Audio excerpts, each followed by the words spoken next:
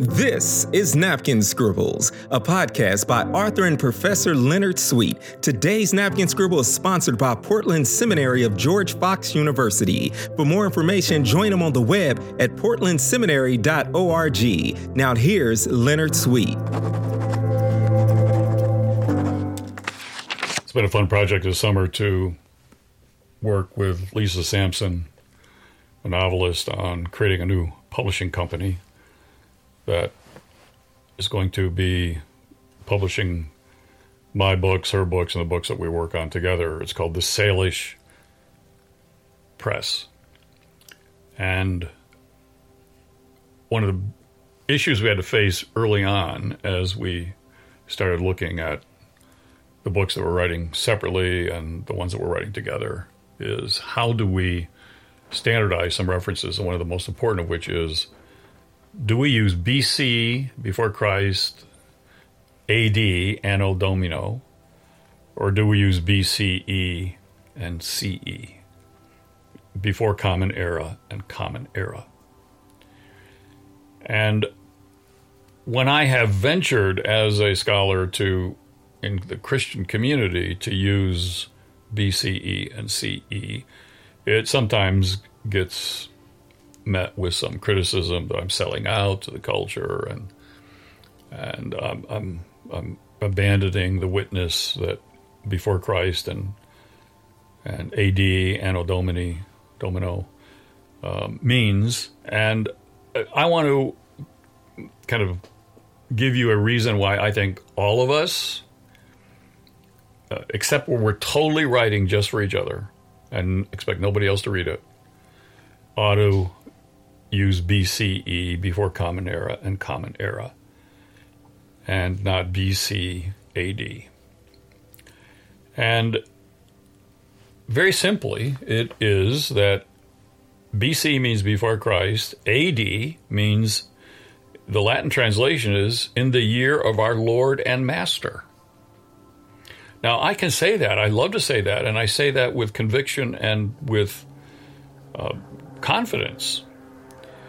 But when I am expecting other people to read and to say that, then I think I am being a little imperious and even imperialistic about my expectations. And this is a world increasingly that is no longer a Christian culture. We cannot expect people to identify themselves as Christians, to think of themselves as Christians, to understand Christianity. The best we have are Christian moments. Every now and then we get a Christian moment. The culture has a Christian moment.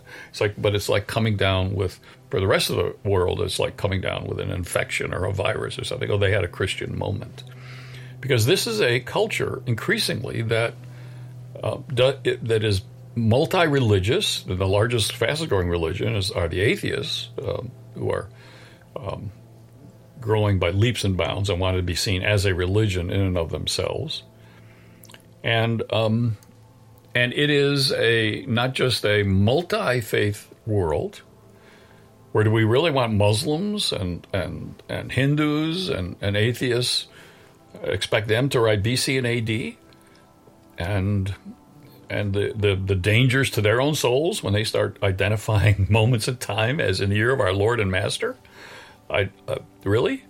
But it's also increasingly not just a post-Christian, but an anti-Christian world.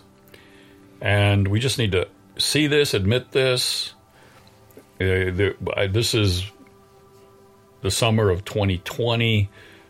In one weekend this summer in Boston, 2 Catholic churches were set on fire. And 2 statues of the Virgin Mary were damaged. These are all different locations. So you had 4 vandalisms and arsons of churches just in one city, Boston. You could go and get the same story replicated in Florida, in Los Angeles, in San Francisco. The physical attacks on Christians in France just this summer have quadrupled. And you have more and more people asking to be debaptized. I never even heard of that. But they want to totally debaptize and want the state to have formal records of their withdrawal from any kind of Christian community or identity. Only 4% of self-identifying Catholics in France attend Sunday Mass.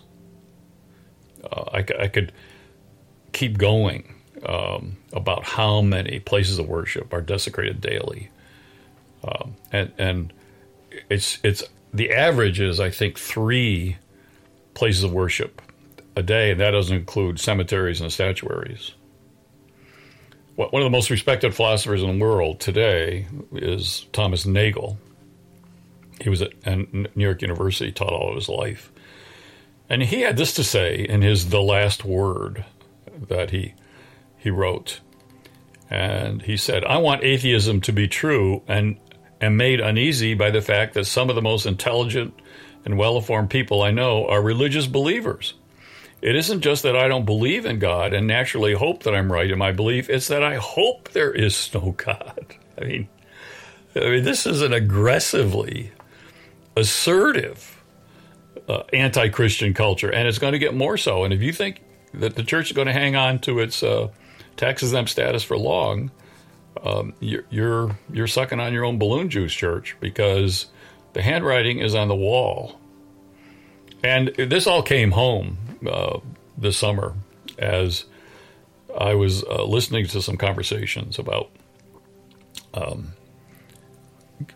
where do kids want to get married today. And these are church kids. Even church kids don't want to get married in church. I mean, did you know that? I mean, I had no idea. I thought church was still a favorite venue for kids to get married. And here's a church kid brought up in the church when suggested that, well, why can't you get married in our church? The response was, that is so lame and old. As of 2017, only 22% of Americans had their wedding in a religious house of worship, which was down from 41% in 2000. 30% now say they don't want a religious funeral when they die. I mean, that's how far things have gone. In Alabama, when I think of Alabama, I think of a very devout state by and large, with still a Christian witness and resident memory.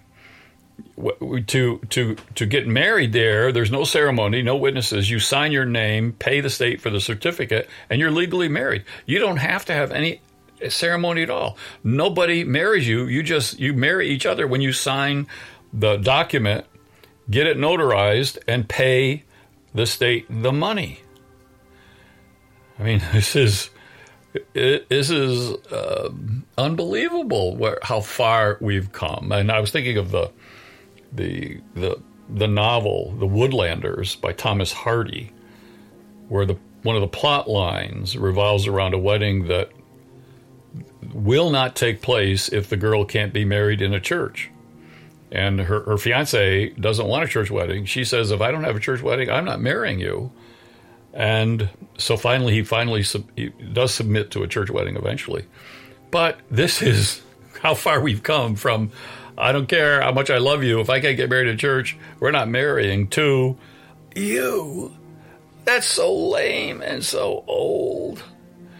So, sisters and brothers, this is the new mission field. This is the new mission field on which we will labor, which we will write, which we will reach and evangelize. There's no culture Christians anymore. If you go to church today, especially if you're young, it's because you want to be there and you will sacrifice. You will pay something to be there. The days of the disengaged Christians are over.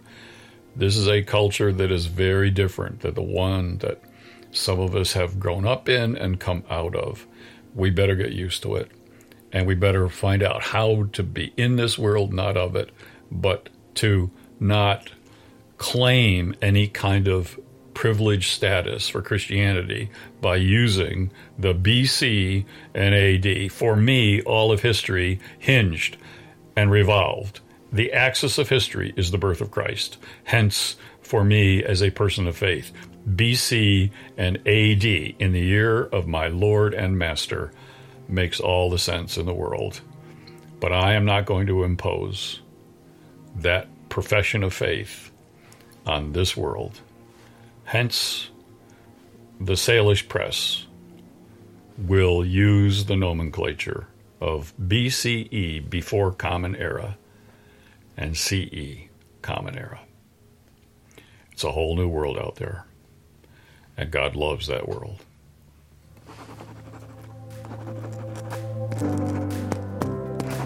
Thank you for listening to Napkin Scribbles. Please don't forget to like, subscribe, and share with a friend today. Today's Napkin Scribbles was sponsored by Portland Seminary of George Fox University. For more information, join them on the web at portlandseminary.org. For Professor and Author Leonard Sweet, until next time, happy scratching and scribbling.